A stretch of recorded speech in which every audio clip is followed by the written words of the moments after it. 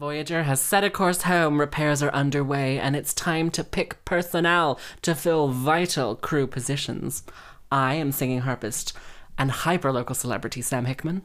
And I'm working on it, Kat Deerfield. And we are... Talking about Star Trek Voyager. It's Kat and it's Sam. They are two friends, women. Talking about Star Trek Voyager. It's time that we start the show. Episode 2, Parallax, the most sci-fi of all the sci-fi names. It is very sci-fi, isn't it? So this was I like this episode. I think it's got some issues that I want to discuss, but I liked it, and I thought that it introduces some really important stuff about the show going forward. How did you feel about it?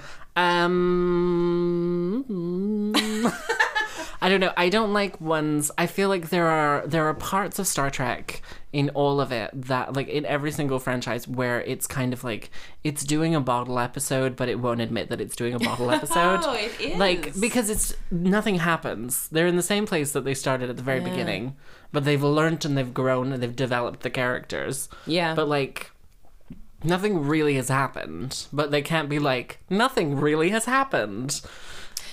Yeah, you're right. Sorry, I hadn't actually thought about it, but it is a bottle episode. So, yeah, they do the same thing on Enterprise a lot. Not Enterprise, Next Generation a lot. And they did the same thing. The only kind of very this sort of style of thing that they did in Discovery was like the time loop episode, which was like episode, I want to say like 6. Let's just put out an arbitrary number where it's just a time loop and Michael Burnham is learning things. Okay. And this is kind of the exact same thing.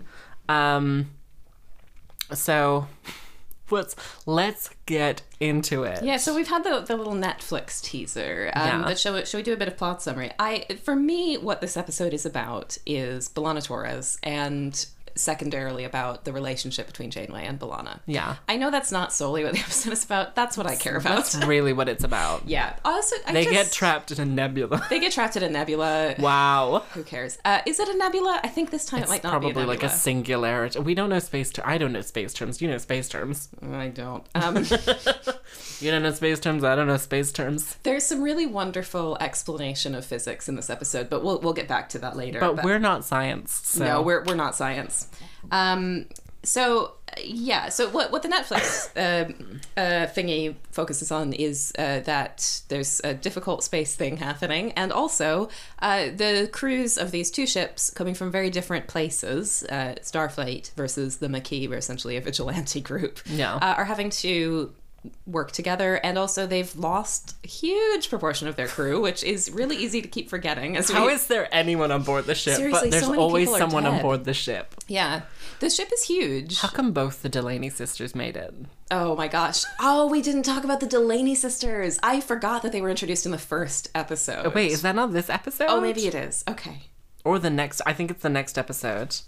You know what? I think you're right. Yeah, you are absolutely right. It's episode 3. All right, well... Stay tuned for next week. So we'll get back to the Delaney sisters. But yeah, so many people are dead, and they've lost a bunch of core staff, which is very, very unfortunate. So there's a tension set up very early on in the episode between Janeway and Chakotay, who she has already, we didn't talk about this last time, but she has chosen him, the leader of the Maquis ship, to be her second in command, the first officer of Voyager. So that's an interesting choice on her part, and it sets up the kind of relationship between them, which is interesting, etc., etc. But now they've got a bunch of positions that need filling, and Chakotay is saying we should have some Maquis people in these positions. This is set alongside, I think the episode actually opens with... It's in sick bay. It's like the chief academic, a chief engineer being like, she punched me in my face. Lieutenant Carey, just with a bloody nose, being like, nah, that woman, she's so unreasonable, she hit me. My subtitle for this is Parallax. B'Elanna's in trouble. B'Elanna is in big trouble. She's just like, just being angry She's all so over the angry, place. and she's in so much trouble. Tuvok, in the beginning of this episode, is like, she's going to be confined to the brig for the rest of this 75-plus year journey. And then she's like, what? That's going to be a really long journey. And then he was like, the captain can, at this point, do a tribunal against you. Oh, that's right. Yeah. She's in trouble. She's in trouble. She throws something at Chakotay when he comes to talk to her. I think she is definitely... having a Klingon period. I was going to say... Done. Her character is at 11 in the beginning of the series. I think like... she becomes I think she's already a fairly complex character, but it does get... I think the edges get softened a little bit. You get reasons as to why. Yeah, instead of just like, I'm angry and violent, it becomes a bit... But I'm on board for this because I still really, really love her as a character. And Lieutenant Carey is awful. He is so... I love that the show isn't ambiguous about that. I love that even though there is some back and forth about like how hard she hit him and whether or not it was provoked and all of this, but ultimately he is horrible to her. And so it is just like, you aren't left feeling like she's totally unreasonable, which I appreciate because sometimes I think this show doesn't give us those kinds of reasons and just goes, women be crazy. But I don't think that's happening in this episode. Yeah, and he's very unprofessional in parts of this episode. So the part of the tension is that Chakotay thinks that B'Elanna would make a better chief engineer than Lieutenant Carey. He seems like the obvious choice because he's a senior Starfleet officer and she's not a Starfleet officer. But so Janeway is saying, no, he should be the person. Chakotay keeps undermining her authority in very unprofessional ways, which I think is weird and unpleasant. They have like a full situation. They really do. They like and his behavior is stare bad. at each other. Yeah, but she's right. He's being unreasonable, but what he wants is right. And so it happens because men are always right. But that is very nicely tempered by the fact that there's that wonderful scene where Janeway and B'Elanna are just smarter than everyone. Yeah. there's a meeting where they're trying to figure out the whole, It's like we're the stuck in end of a it. loop. It's Don't close ruin to it the end. yet. We're not there Oh, yet. sorry. I was kind of trying to gloss over the plot summary, to be honest, because I don't care about the black hole looping thing. Well, I have a couple of points. Go for it. Sorry. I would constantly have space madness. Oh, yeah. Like, Same. just fully, just constantly cuckoo Lulu the whole time. Absolutely. Kes suggests doing a hydroponics bay in cargo hold 2. You had things to say about this, and I am excited to hear them. You would need so much space in order to feed that many people because the size of Voyager really changes week to week. Like it could be like 1,000 people one week and then it's like 10 people the next week. Like it's really how many extras could they hire on their budget some weeks. It's like the whole crew is here and then you're like, are they though? 5 people. Yeah. It's like a Lady Gaga situation where it's like there could be 100 people in a room. There could, but we haven't seen them yet. Episode 2, first there could be 100 people in a room reference. First of many, I'm You're sure. welcome. And if 99 don't believe in you, but the emergency medical hologram does. Anyway, so for a hydroponics bay, you would need loads and loads of space. You would need a lot of resources because, like, for hydroponics, you are growing plants inside. So you are providing water, you're providing nutrients, and you're providing light. And so you're using up a lot of energy just to grow the plants. And so it depends on how, like, what your, like, energy is going to get out of from, like... So for that, they have to replicate all of the equipment needed to do a hydroponic bay. Yeah. She also goes to the emergency medical hologram and she's like, can I have these soil samples? And then she has like 7 teeny tiny soil samples. And they're just I'm like, right there as well. They're just on a shelf. I'm like, what are you doing? Like, what are you going to do with make any that? sense, no. She has to fill like an entire thing and it's like not enough. No. And then in later episodes when they show the hydroponics bay, it's so small. It's really like small. 3 layers of 2-tier it's hydroponic very bay. small. So like the amount of work that they have to put in, the amount of like energy expenditure that they would do lighting, like just putting grow lights in this hydroponics bay, and then also powering the water to come up, and everything like that. It's not. And then you have to think about the grow time and everything, of how long it takes for things to grow. Like, if she's just growing, like, a spinach, for example, like, that's a good couple of weeks of investment there that you're putting energy in. And are you going to really, like, reap that much? Is it really an economy over just replicating things? Yeah. I think, anyway, Kes is full of shit and I hate her. well, I will say at this point in the series, the replicators are not working because of the damage to the ship. So it is a bit of a desperate situation. How is she going to how is she going to get any soil? I mean, I don't know. How is she? Is there just hydroponics things lying around? I don't know. Yeah. And I don't know why I'm trying to answer that question. These are the questions I need answered in Star Trek Voyager. I just didn't think I'd end up defending Kes. I didn't think that. I knew I'd be resisting your attempts to tell me that Tom Paris is an attractive character. Literally, my next note is Tom Paris is hot. Fight me. Oh, I will. I just, as an aside for listeners of this podcast, Sam likes to harass me on social media with images and videos of Robert Duncan McNeil in character as Tom Paris. Yeah, only in character. Yeah, well, I mean, I don't like what him else in does person. he do? You have real problems with his political philosophy. Yeah. We've met several times when we were on set. Going back, I can't remember if we said this in the last episode or if we just were talking about it, but the idea that we would just pretend that we had actually been in Voyager is really funny to me. Yeah. Because so many people were in that show. This isn't interesting, so I didn't mention it to you before, but I briefly thought maybe we could do a segment that's like about crossovers between other shows of the 80s and 90s. And I just did you know how on IMDb you can search for people who were in both of two titles? Oh. You can do that, it's fun. So I just put in Voyager. Fun. I'm very, very fun. Wow. Way to live. It's so I put in Voyager and Murder, She Wrote. Yes. 127 actors. Oh my God. Were in both of those shows. Oh my God. That's incredible. Number one, Kate Mulgrew. Yeah. Good fact. Oh, actually, I think number one was Jerry Ryan. Anyway, it doesn't matter. So yeah. Fun fact though. Maybe every now and then it's interesting if someone's been in another thing. I've forgotten his name, but the man who plays the doctor, the holographic doctor.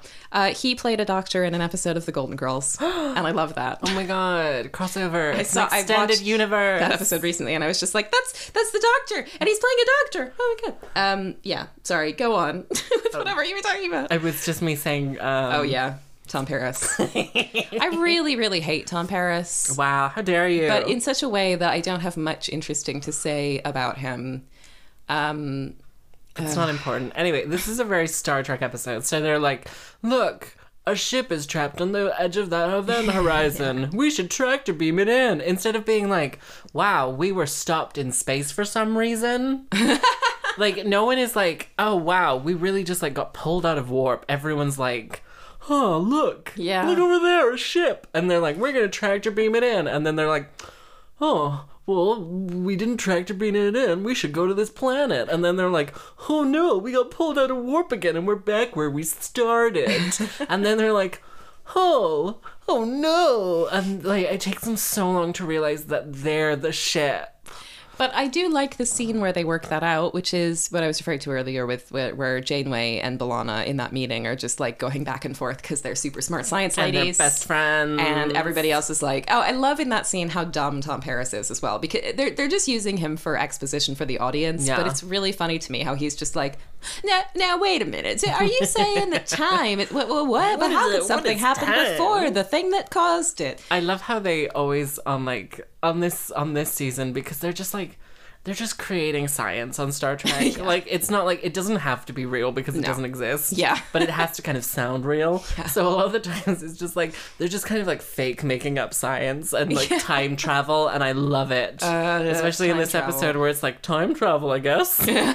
One point I had to say was Captain Janeway is like a really good captain, because she like, at the very beginning, she kind of encourages discourse.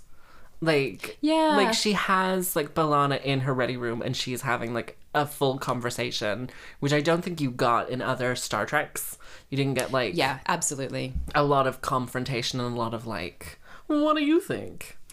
Yeah, So I have to credit Rob for this because it was his idea. But Wow. he said when I was rewatching this the other day that there was a thing where Gene Roddenberry, when he was alive, wouldn't let arguments happen among the crew.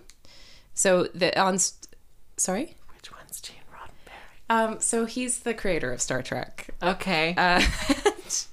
We don't do And science. he died, I think, in the early 90s, or no, it must have been the late 80s that he died. But so I think that he was involved in The Next Generation to some extent.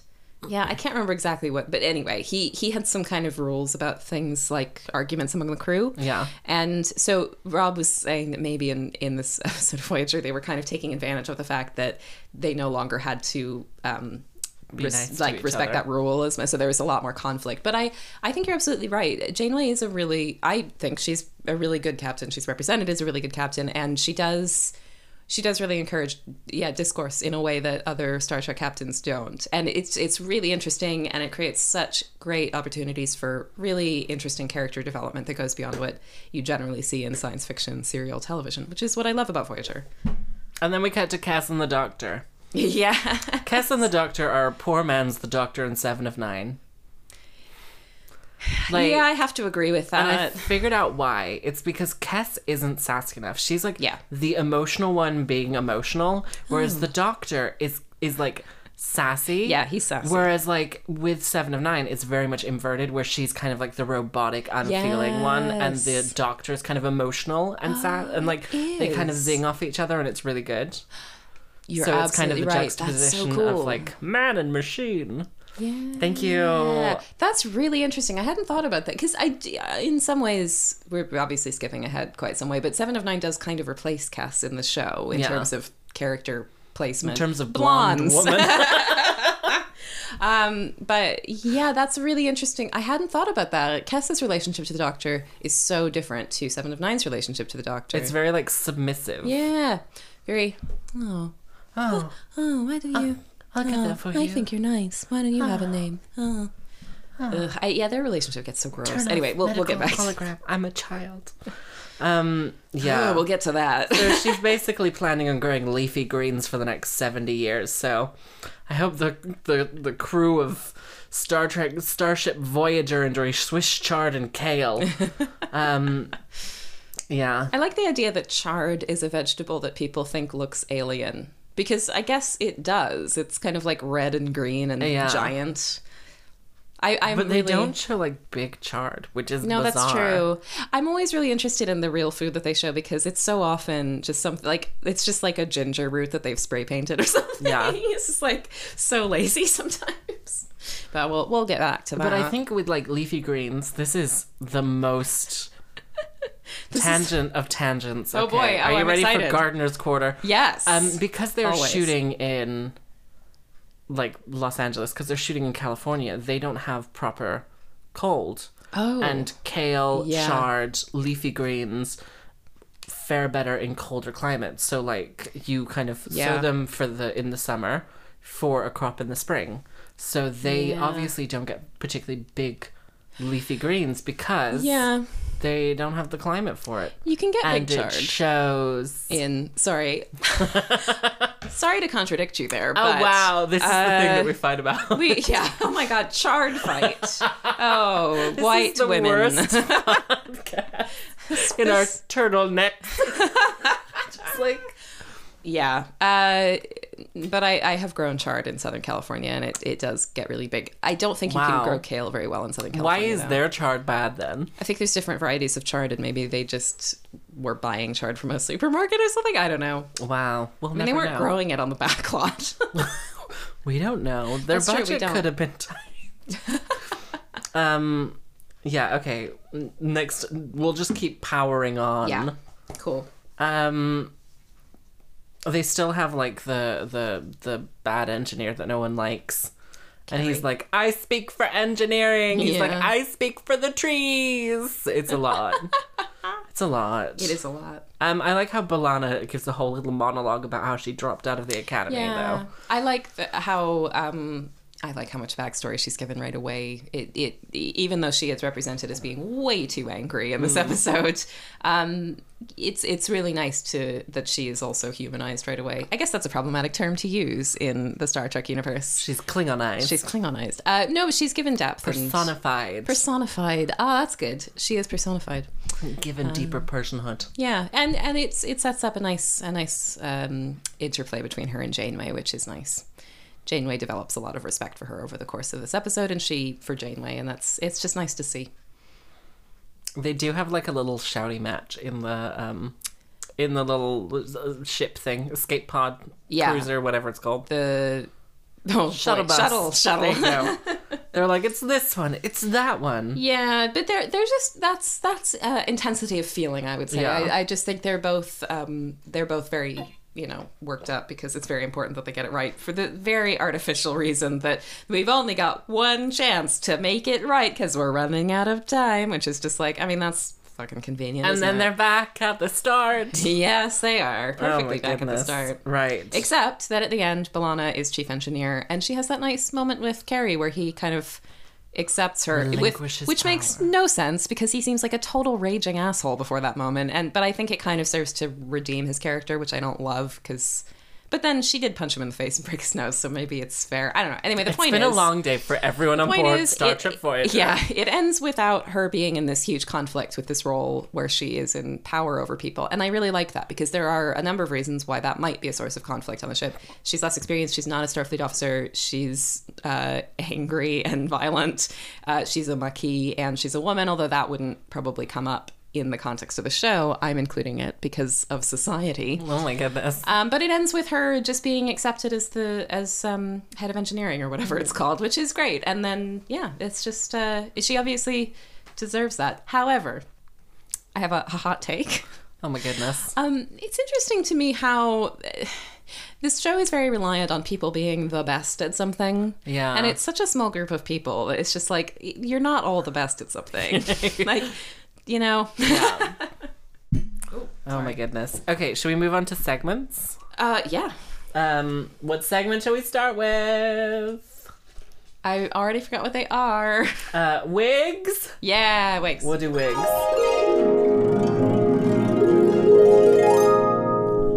Wigs. Okay. Was there any costumey things that you were thrilled to see in this? That gets me every time. There wasn't really. There was no aliens or anything. Do you know what? No, actually. What? No, sorry, I was just saying no. No. Well, that was a fun segment. Wigs. So would you stay out of the nebula? Stay out of the nebula. Excuse me, there's no nebula in this episode, but I do think that the black hole, I think is what it is a metaphorical nebula. I think an event horizon is part of a black hole. Wait, is it a black hole that they get sucked into? I think so. Again, well, this it's isn't a singularity, science. But I think that's also. Oh my god, I don't know. We don't know science. Let's keep moving on. Right. What else is there? There's just would you survive? And then we do our little arbitrary rating. Yeah, okay. Let's do Would You Survive? They say in space no one can hear you scream. The Starfleet's one hell of a place. But now we've come to the end of our show. Did you survive or will you die in disgrace? Boop, boop, boop, boop, boop, boop, boop. She died in a black hole. I'm gonna just start. I didn't want to like pollute my only recording of that by having like a different like space related death. Yeah. Okay, this episode, would you die? No one dies in this episode. No one dies in this episode. Good for them. Yeah. We'd survive. Yeah, maybe. I mean, I don't think I would have survived if I was in any position of making decisions because God, I don't understand anything that happened in this episode. No, we're like in accounting. Like, honestly, like we have no real like skills on the Starship Voyager.